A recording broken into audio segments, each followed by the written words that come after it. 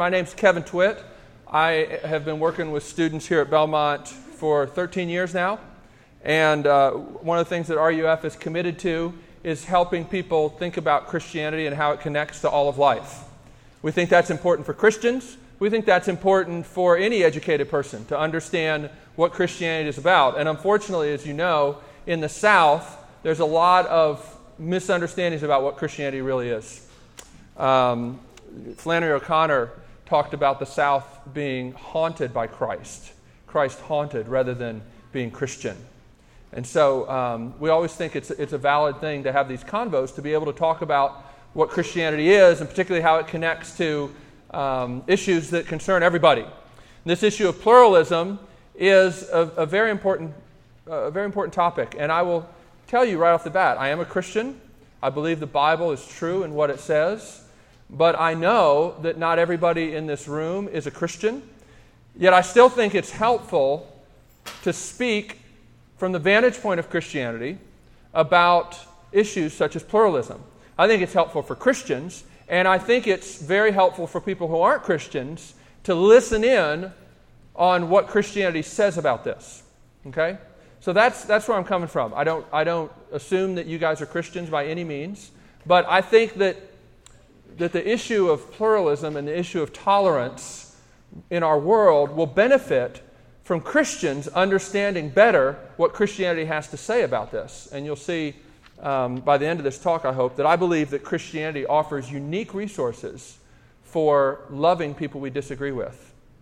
And so I think it important. In essence, what I'm going to argue is that while the prevailing idea of our culture seems to be that the best way to get along with people you disagree with is to be a less fervent believer in what you believe, I actually would argue that Christians need a more fervent belief in Christianity and what it teaches to actually get along with people with whom they disagree. So let's launch into this. What is religious pluralism? Religious pluralism is basically a theory or an interpretation of religion that is hoped or assumed or argued will generate an attitude of tolerance toward all religions. So it's a theory or an interpretation of religions. We look around the world and we find that there are varying religious faiths. There are even some faiths that don't consider themselves faiths, like the belief in science or the belief in progress.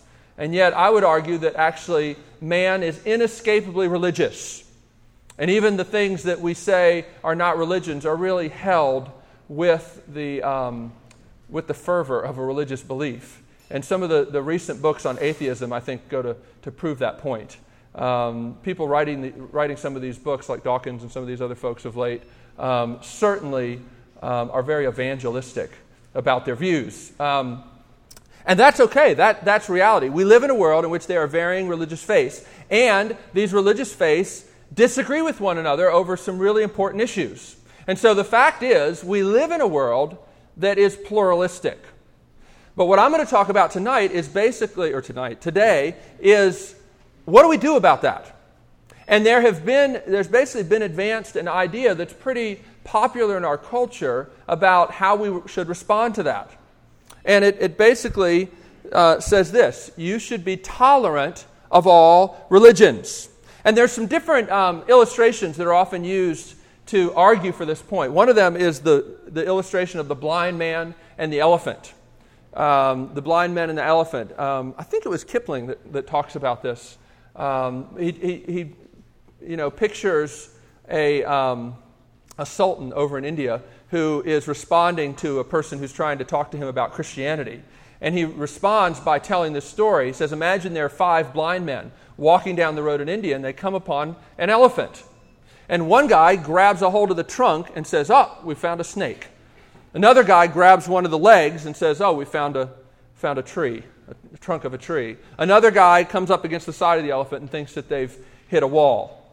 And the guy goes on and says, all the various religions of the world each have a part of this elephant, but they're really blind and they don't really understand what it is that they've come upon. I don't know if you've ever heard that illustration, but that's often used to say the religions of the world need to be more humble. None of them really understands all of the truth. They each have a part of it. And the problem is they each assume that they understand the whole thing. There's another illustration that's talked about sometimes, which is the multiple paths up the mountain. And it's this idea that God is, or whatever we define as kind of the ultimate destination or goal for humanity, is at the top of this mountain, per se. And there are all these various paths up the mountain. There's one called Hinduism, there's one called Buddhism, there's one called Christianity, there's one called Islam, etc. And all of the paths are different paths, but they get to the same goal. They all go up the mountain. And so these kind of stories are told to help us understand that really what is needed is for the various world religions to be more humble and to not believe that they are the sole possessors of truth. And a friend of mine, Jeremy Jones, puts it this way: if there are many ways to find God or ways of salvation, then Christianity is only one among many valid ones. Therefore, and this is important, you should not try to convert others or insist that your beliefs are true and theirs are not. In other words, nobody knows which religion is right, so be accepting of all of them. Now, why is this a popular idea? I think that this idea has gained in popularity recently, and I think one of the reasons is because we live in a world in which postmodern skepticism about truth is really the air that we breathe.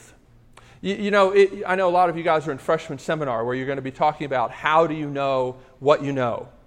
It's a very important question. I think it's probably one of the most important questions you can ask in this day and age, and one of the most important questions you can ask in college.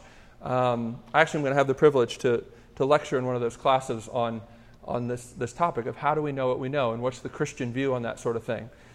And here's the thing. In the past, if you go back far enough, the traditional, particularly religious answer to that question was, you know what you know because you believe what the gods or God has said in the religious books. And that's true not just of Christianity, but of other world religions. That there are books that are revelation from God or the gods, and you know what you know because you believe what they say. That would be a traditional answer to the question of how do you know what you know. During the time of the Enlightenment, a new answer began to be proposed to that question, which is you know what you know because of the scientific method. That you have to analyze or sift through all these various truth claims, and yet the way that you're going to settle the question of which one is right is by the scientific method. It's what you can taste, touch, smell, or see. And that idea has prevailed for a long time in our culture. But recently, it's really come under attack. In postmodernism, which whether you've read books on postmodernism or not, it really is in the air that you breathe, in the air that I breathe. Postmodernism seriously doubts and is skeptical of whether there is one overarching truth, one overarching story. Rather, there are various stories. Each culture or each people group has its own story, its own idea about truth, and there really is no way to settle the question of which one is right. And in fact, none of them are right, but they're right for the particular people that hold them. And so one of the things that's really almost impossible to say without people thinking you're strange in our culture is that I believe in truth in such a way that it's the overarching truth that can sit in judgment upon other truths. That's a very difficult thing for people to hold. I don't know if you realize this or not, and again, I'm talking to Christians who I think are often naive about this. But there are certain beliefs in our culture, and I'm not just saying people who are outside of Christianity, people who are Christians live in the culture too, so they believe these things basically. There are certain ideas which are held to, often without being seriously analyzed philosophically, but they're held to, and these beliefs make Christianity, belief in Christianity, absurd. Now, it would be like if I told you that when I got up this morning, I looked out in my backyard and I saw a fire-breathing dragon. I don't think there's anybody in this room that's going to ask me, really, what color? It's not worth pursuing that discussion. It's absurd. It can't possibly be true. And there are beliefs, you might call them defeater beliefs, that are held by many people in our culture that render the idea that Christianity could be true, they render it absurd and not worth even considering. This postmodern skepticism about big T truth is one of those ideas. In other words, for many people, not just because of what they've heard and what they've said, but even from what they've experienced, particularly from people who call themselves Christians, who are very intolerant and very arrogant people. So many people in our culture, if you say to them, I'm a Christian, would you like to be a Christian? What they're thinking is, why would I want to become an intolerant, racist bigot? What? That's absurd. The goal of life is to become more tolerant and more loving, and Christianity seems to do just the opposite. So why in the world would I want to become a Christian?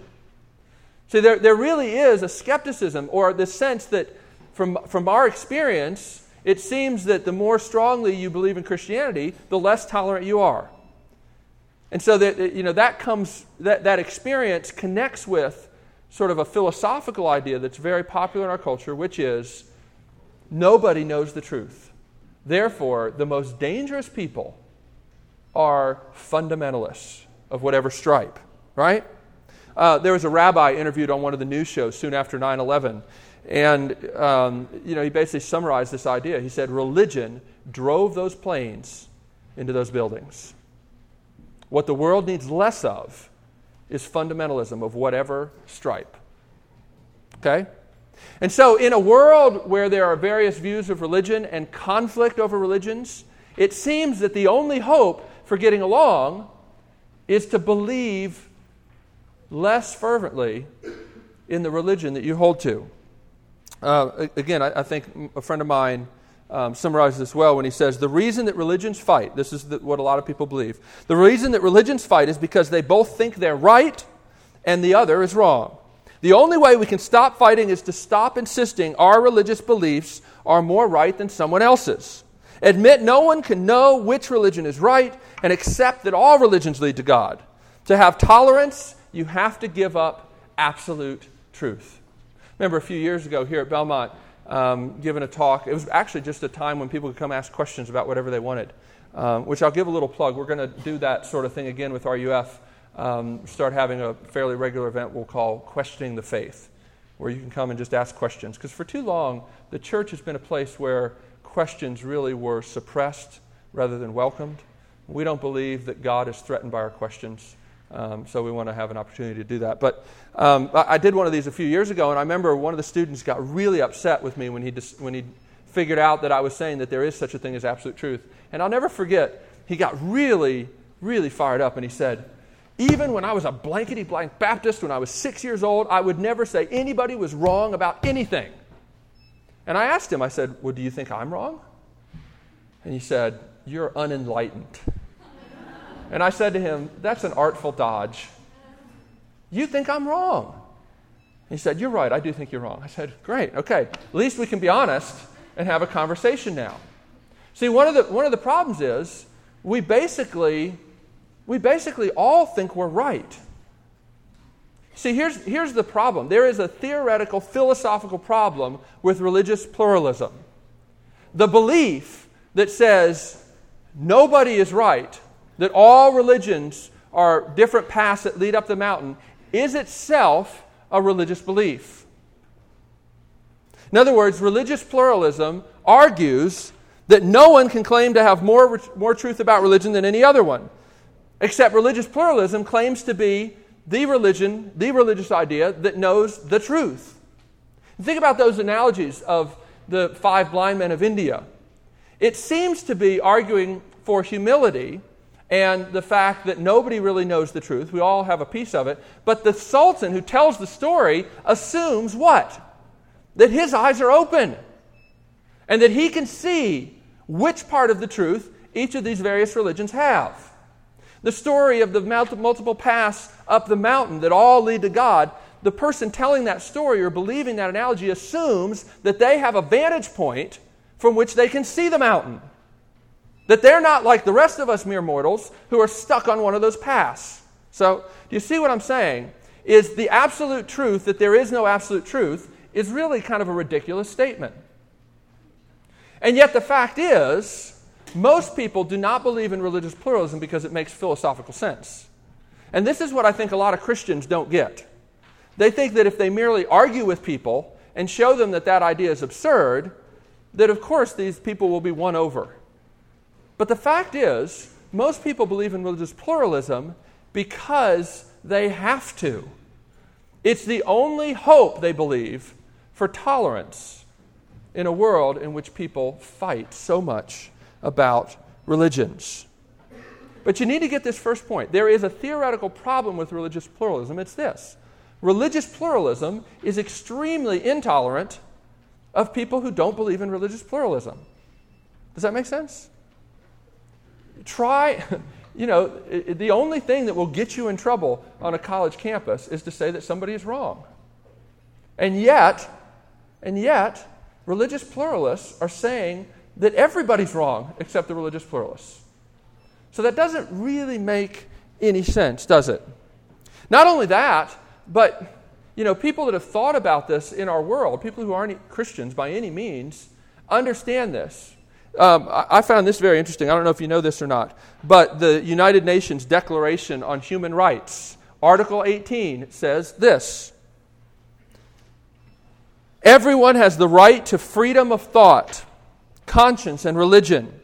This right includes freedom to change his religion or belief, and freedom either alone or in community with others, and in public or private, to manifest his religion or belief in teaching, practice, worship, and observance. Even the United Nations says that everybody has a right to believe their truth. But religious pluralism says, no, there is one group of people who are not entitled to believe their religious view, and that's people who think their religion is the only right religion. So do you see the tension with that? It may sound good at first, the idea that all religions basically are getting you to the same path, getting you to the same destination, different paths. But the people who say that think that obviously they're the only ones who are right. And I find that it's deeply offensive, not just to Christians, but to Buddhists and to Muslims and to Jews, to say that your religious beliefs really are the same as everybody else's religious beliefs. There's no, serious follower of any of the world religions that really believes in what the tenets of those religions say and also believes that they're basically all saying the same thing. Let me give you an example. The Buddhist idea of the goal of humanity is basically to lose your sense of identity and personality, to be absorbed into the oneness that is all of reality, this spiritual oneness, right? This idea. That's very, very different than the Christian idea of heaven. The Christian idea of heaven is that you will remain forever, in all eternity, a particular person with an identity. You will never be a non-person. Those are very different things. One says the goal is to lose your personhood. The other one says the goal is to have your personhood finally consummated in who it was really meant to be. Now one of those may be right. They both may be wrong. But they can't both be right because they're really not saying the same thing. Okay? And you can find that over and over again as you actually examine the various religions. So, theoretically, religious pluralism doesn't really make any sense. And practically, there are some serious problems with religious pluralism as well. Let me say this, a couple things about this. When you hold to religious pluralism, the idea that the only absolute truth is there is no absolute truth, you really lose your ability to say that anybody is wrong. Again, you end up saying people are wrong all the time, people that think they're right. But really, practically, it bothers you to say that people are wrong because you don't think you really have the right to do that. That presents deep problems with living in a world with other people. I love this quote from Trent Reznor from Nine Inch Nails. Found this in Rolling Stone. This is right after the Columbine shootings. And he said this: "I've always said, based on my own head, give people the benefit of the doubt. Give them credit to think for themselves. Nobody has the right to say, hey, I'm telling you what you can and cannot see because I know better than you. That's ridiculous. I feel, empower the individual. Then I turn on the news and you see some new idiot who kills kids in a church and my argument goes out the window. It's troubling." See, you can't live in a world without saying that that's wrong. You have to be able to say that there are some things wrong. A friend of mine who used to do RUF over at Vanderbilt used to put it this way: if you're a religious pluralist, then what you're really saying is it's equally valid to have your in-laws over for dinner as it is to have them for dinner. That you can't really distinguish between either of those as one being moral and the other not. And people say all the time, well, I think the only ultimate value is that you just shouldn't hurt anybody. But what if your value is hurting people? Who has the right to tell you that that's not right? And of course, what hurts people and what doesn't hurt people is always rooted in what you think humanity was made for and what the goal of humanity is. You see, you can't get away from big picture beliefs. And when you have this big picture belief that nobody can be wrong, it really makes it difficult to live in a community. And of course, nobody really believes that all truths are equally valid. Nobody believes that way. You can't possibly live that way. Not only that, I think that it leaves us feeling incredibly empty. Who here is thrilled at the idea of being tolerated? I mean, our culture thinks that the highest goal that we can hope for is tolerance of each other. I don't know about you, that doesn't give me warm fuzzies.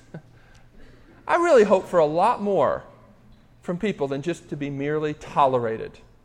Not only that, but this kind of idea about, everybody basically believes the same thing is incredibly demeaning to what people actually believe.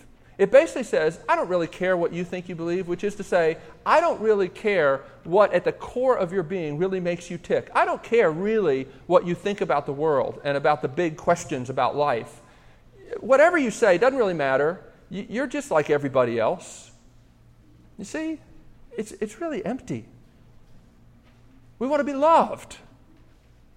We don't want to just be tolerated. I don't think the idea of tolerance really satisfies anybody. And yet the fact is, you can turn the paper over if you're kind of following this little outline. The fact is, I'm speaking to Christians here particularly. You could argue those first 2 points. You can meet somebody, maybe your roommate, who says, yeah, I don't believe there's any absolute truth. I think all various religions, are different ways to get to God. As long as you're a good person, doesn't matter what you believe. Which, of course, is a way of saying what matters is that you're a good person. So it doesn't matter what you believe. It matters what you do. I don't know about you, but there's not very many people who are going to be encouraged by that proposal. Remember years ago, John McEnroe had a talk show on late night TV. Anybody remember the John McEnroe show? Didn't last very long. But I remember one of the few days that his show was on, he had Sting on there, and they got to talking about religion and about God and transcendence. And Sting made this comment. He said, basically for me, I find God in two places, in sex and in music. And it was really interesting. This was right after in Rolling Stone magazine, he talked about how he can sustain an orgasm for 8 hours through some of his tantric practices. I can't ever not think of that when I see these commercials for Viagra, and if you have an erection that lasts for more than 4 hours, you need to seek immediate medical attention. Doesn't that crack you up? But I remember, he had just said this in Rolling Stone. It got a lot of publicity, okay? People were just like, whoa. And I'm thinking, okay, if you're Sting, then maybe the idea that you touch God through sex and through music is a cool thing. Because, gosh, he's Sting. But what about the rest of us? If the way that you touch God is through sex and through music, what happens if you're not very good at either one? Right?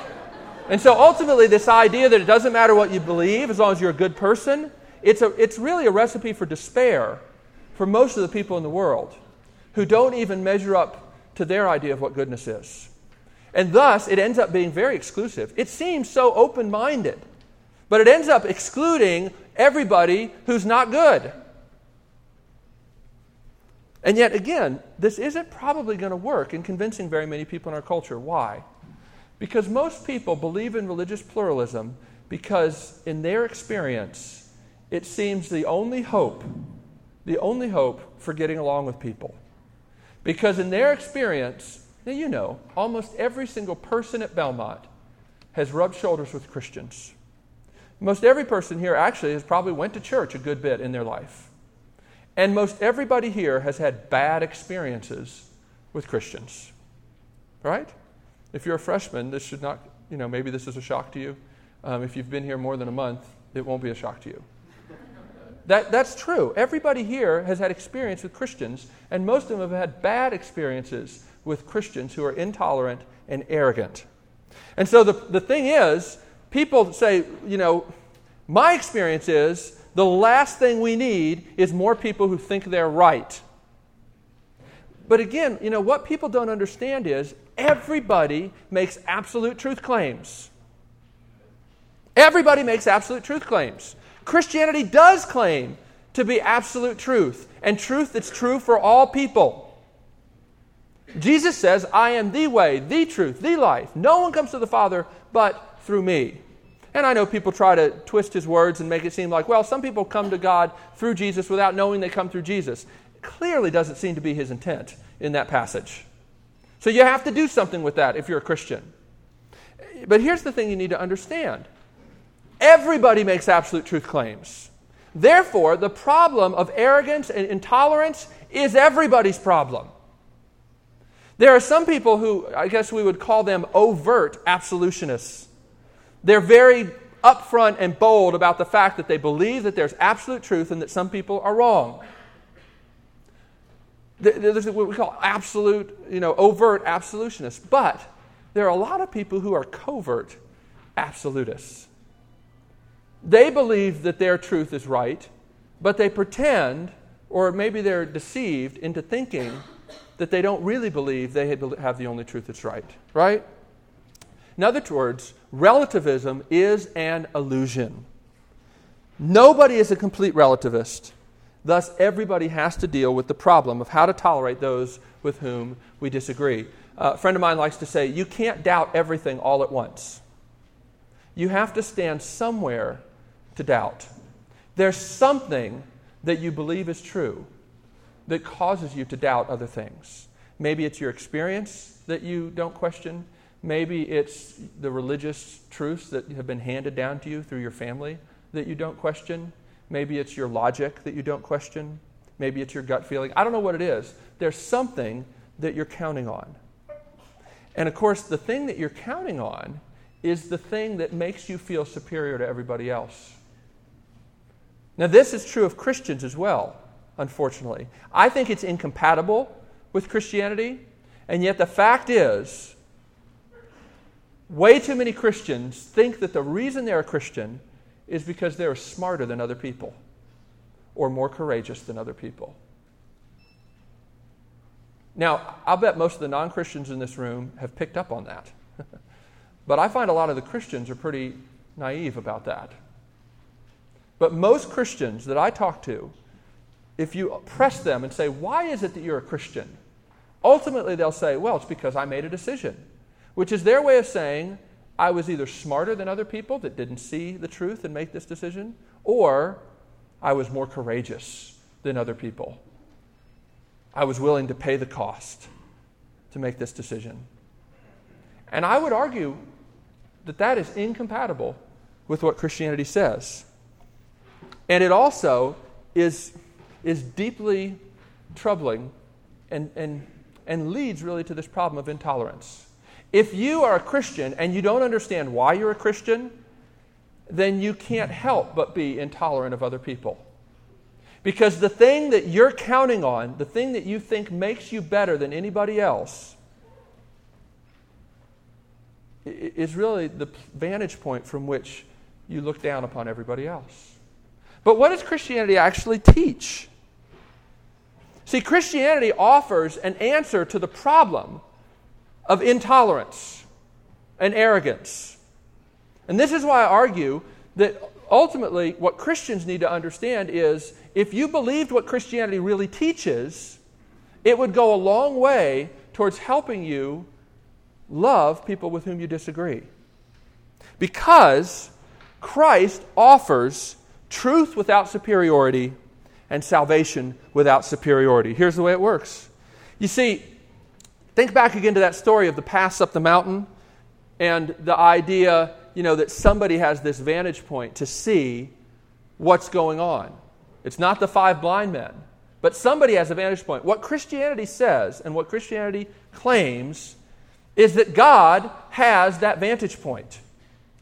And that God, through His Word, has revealed to us graciously what part of the truth we have.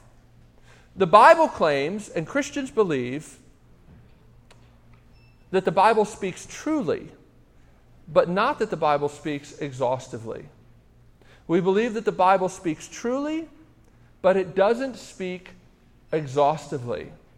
It doesn't tell us everything there is to know, but it does speak truly to us. And yet, it's interesting, when you look at what the Bible has to say about truth, it does not reduce truth to propositional statements that you hold. Though propositional statements are part of it, ultimately, truth as Christianity defines it is found in a person. The reason that that's important for Christians to understand is that Christianity offers you confidence rather than certainty. Now, that's actually a pretty threatening idea to a lot of Christians. I put down here a book if you're interested in exploring this a little more. There's a lady named Esther Meek, M-E-E-K, wrote a book called Longing to Know. You can go to longingtoknow.com and explore her ideas about this. I actually know some of the freshman seminar classes are using that book. What she argues there is that there is nothing that you believe that can't be doubted. Even Christianity, even if you're a believer in Christ, your belief in Christ is not based upon the sort of indisputable evidence that can't be doubted. The reason you're a Christian, ultimately, the Bible says, is because God took the good evidences and made them convincing to you. Took away your heart of stone and gave you a heart of flesh. The reason that people are Christians, the Bible says, is because God graciously opened their eyes and moved their heart to believe. Therefore, you cannot pat yourself on the back if you're a Christian and say, well, the reason I'm a Christian is because I was smarter or more courageous than anybody else. No, if you're a Christian, the Bible says the most important thing for you to understand is you're a Christian by grace. And not only that, but you're still somebody who is broken and weak, who doesn't really get and hold to all the truth there is to hold to. As a matter of fact, some people ask sometimes, what does it mean? What does Reformed University Fellowship mean? That word Reformed speaks of the Reformation, which was a pretty significant social upheaval in the history of our world. And one of the cries and mottos of the Reformation is that everybody needs to continually be reformed. That nobody has so arrived that they don't continually need to be reformed by God and His Word and the truth. That Christians are not people who have so arrived that they have no growing to do. And so the reformers used to talk about we are reformed but always reforming. I hope that will always mark the people who are part of RUF. I hope it will always mark me. I have confidence in the truth. One of the ways that C.S. Lewis put it one time is he said, I believe in Christianity like I believe in the sun. Not just because I see it, but because by it I see everything else. In other words, I believe in Christianity because as I continue to walk as a Christian, it continually seems to lead me to more and more truth. It's not because it can't be doubted. Of course it can be doubted. Even if it's true, it can be doubted. I have confidence, but not certainty. And yet there is always a personal risk to belief. One of the great lies of the Enlightenment was to tell you that you can so understand truth or so see through lies that you can always be sure that when you put your trust in something, that you'll never be led astray. I think it's why cynicism is such a popular choice for how we go about living in the world. We believe that we can sort of stand on the sidelines and evaluate all these competing truth claims until we're sure which one is right, and then we're going to jump in. But let me tell you, you will never know what it's like to be married by dating. Christianity says that you can't know what it's like to be a Christian by standing on the sidelines. Jesus says you will know the truth by doing the truth. Christianity says if you're a Christian, you can have confidence but not certainty. And you should always have humility because the truth chose you. Second, Christianity offers salvation without superiority. I think it's interesting to contrast the last words of Jesus with the last words of the Buddha. Do you know the last words of the Buddha? He said, never cease striving. What are Jesus' last words? It is finished. These are hugely different things. And yet, when I talk to Christians, people who've been brought up in churches, I find most of the time they believe that Jesus' last words were never cease striving. Because they basically live Christianity like it's all up to them. That there are certain hoops they need to jump through, either to get God to like them in the first place or to keep God liking them. And again, they sort of go up and down depending on how well they think they're doing. They're either incredibly arrogant or incredibly depressed. But what Christianity actually teaches is that the reason you're a Christian is not because of what you've done, but because of what Jesus did. I love these words. I find them very revealing from Alanis Morissette. Again, from that Christianity or Rolling Stone issue. It was kind of a turn of the millennium issue. It was really fascinating. They had all kinds of people talking about their beliefs and about what they think life is about. And she said this. She goes, "I realize that God has no preference about how we live our lives. I don't think God prefers one choice over another. He or she or it notes rather than judges. Once I realized that," notice this, "once I realized that," she says, "it immediately made me feel more responsible for my own life. If God doesn't judge us, all of a sudden it puts the onus on us humans. We are the creative force. We're creating what our world looks like right now and will look like down the road." Gosh, if you believe that, I don't know how you get up in the morning. Because you can't bear the weight of that. Honestly. A lot of you guys, while you're in college, you have to work jobs that are really boring because you're so overqualified for them. You're flipping hamburgers or waiting on tables or doing silly retail jobs. And you're just bored to death because you were made for more than this. And yet, I'll tell you what, it's one thing to be bored at work. It's another thing to have to go into work every day and know that you can't possibly do the job. That's death. And what Christianity says, if you believe that it's up to you to create reality, that's death. It's death. See, Christianity says it's not up to you. If you're a Christian, it's because the truth has grabbed hold of you, opened your eyes, taken away your heart of stone, and given you a heart of flesh. It's because Jesus opened your eyes to see Him as more beautiful and believable. It's not because you've been able to analyze every religion and figure out why they're all wrong. As a matter of fact, Christians have doubts all the time. It always amazes me how often I meet with Christians who struggle with doubts and wonder whether or not they can be Christians. And I say, well, have you ever read the Psalms? The Psalms are full of doubts and full of questions and full of people saying, God, where are you? I'm not sure you're even real. Look at the way the world is. There's all kinds of evidence to the fact that you aren't in charge of the world, or you're not good, or you just don't get what's going on to me. You don't care about me. So the Psalms are filled with that kind of thing. I think one of the biggest problems is that Christians have a very wrong expectation about what being a Christian feels like. Christianity is not teaching that it's up to you to create what this world looks like. Now, personal responsibility has a role to play. I don't have time to go into all the details and nuances of that. But it's so important that you understand if you're a Christian, it's not because of what you did or because of what you know. Therefore, you can look at other people not by looking down upon them, but by saying, there, but for the grace of God, go I. And not, again, you can say that sort of as a tired old cliche, but what Christianity rightly understood says is that is absolutely true.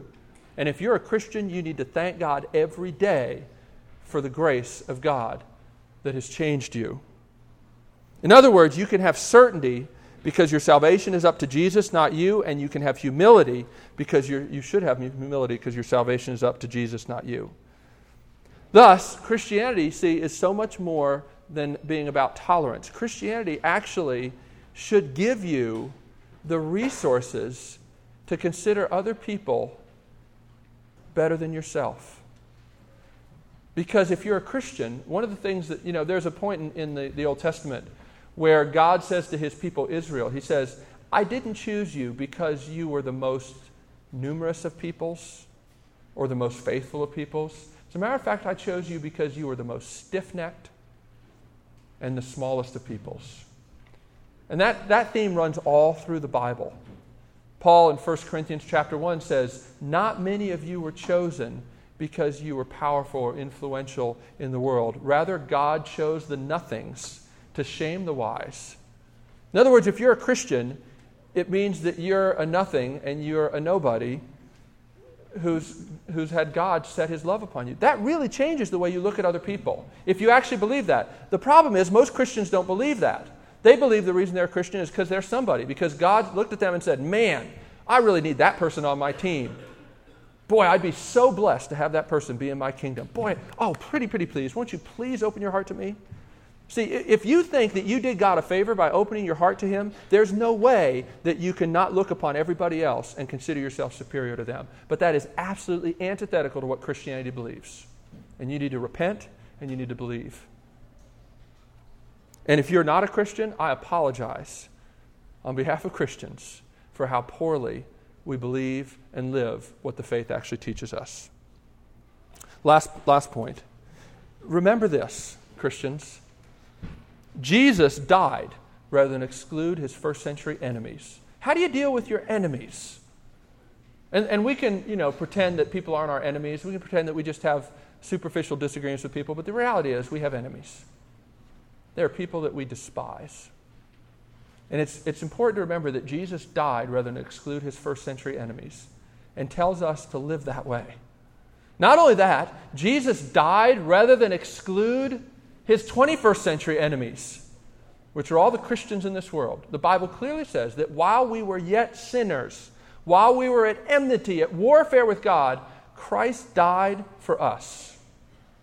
Do you believe that? If you believe that, it changes everything. Close with this quote, which I found really fascinating.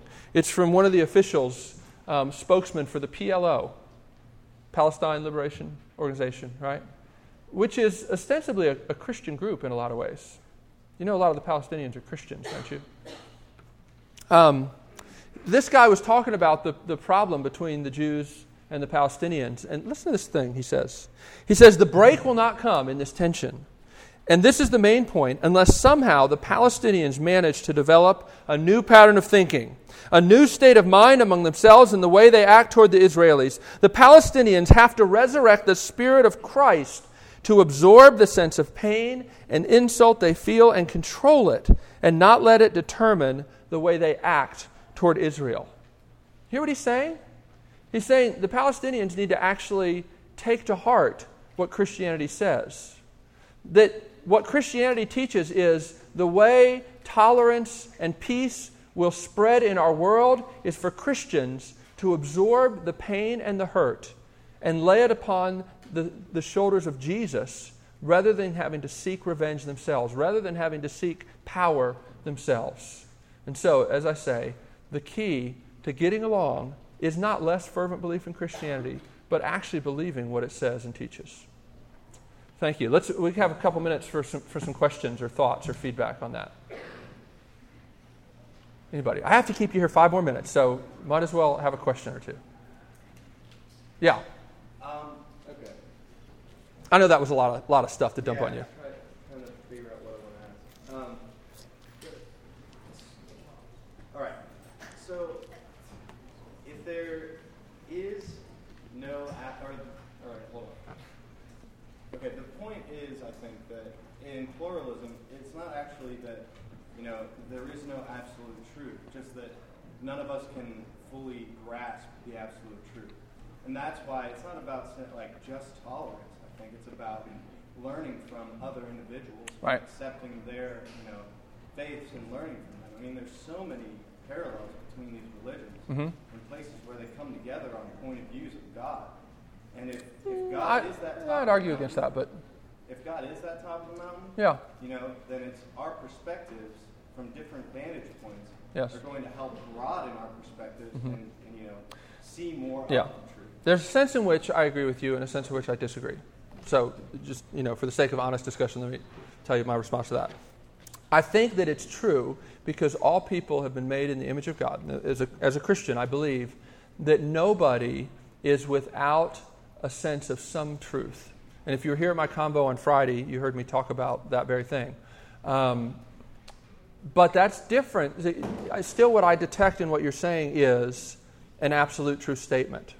You are making an absolute truth statement, but if you're saying that we should be able to learn from people who see things differently, absolutely. But I don't think that it's true to say that there's a significant degree of compatibility in the different views of God among the religions. There's huge disconnects. The only way you can do that is if you basically vacate Christianity, Judaism, and Islam of what they really believe and turn them into sort of a religion that basically says, as long as you follow the golden rule, which there is some overlap with what the golden rule is. So morally, there are a lot of similarities. But as far as the conception of God, huge disconnects. Very different idea to say, that there are, innumerous numbers of gods, as Hinduism says. And yet, as Buddhism says, there's basically one God, but he's not personal. Well, Christianity says that God... There is one God, just many. Oh, right. Well, there's different facets, different forms of that, and they disagree even among themselves. But yet, that's very different than the personal idea of God. God is a person who can be known, who has personality. You don't have the idea of personal God in a lot of the Eastern religions. Those are very different concepts. I don't think it helps anybody to pretend that they basically are the same at their root. Well, and I know that's not what you're saying. Can we learn from other religions? Certainly, because I don't think any human being is without echoes of what reality is all about. And so, but yet, everybody, to learn from those other religions, you are putting yourself in one tradition or one particular perspective that is your framework. You hold one of those, and then you try to learn from the others. And you may be holding religious pluralism, but I would argue that what you're saying doesn't do justice to Christianity, as far as saying that it has a conception of God that's compatible with some of these other religions. I don't think that's true at all, at least taking it on its own terms. Now, you may say, well, Christianity is just wrong. And you may say these things are wrong. But you can't say they're both right. They're really very, very different. Well, no, but they can both hold truths that are right. You know what I mean? Right. Because neither of them has complete control of the truth, because Mm-hmm. we're not God, I'm not God. Right. If that is truth with a capital T, Yep. then there can be truths in both. Yes, certainly. And like you might have heard me say Friday, Calvin used to talk about how all truth is God's truth. And he said that in the context talking about pagan philosophers. But that's different than saying that none of them is really true, but they all have parts of the truth. Christianity disagrees with that idea. Anyway, hey, thanks. You all have been kind. I'll be here for a little bit if you want to continue to talk.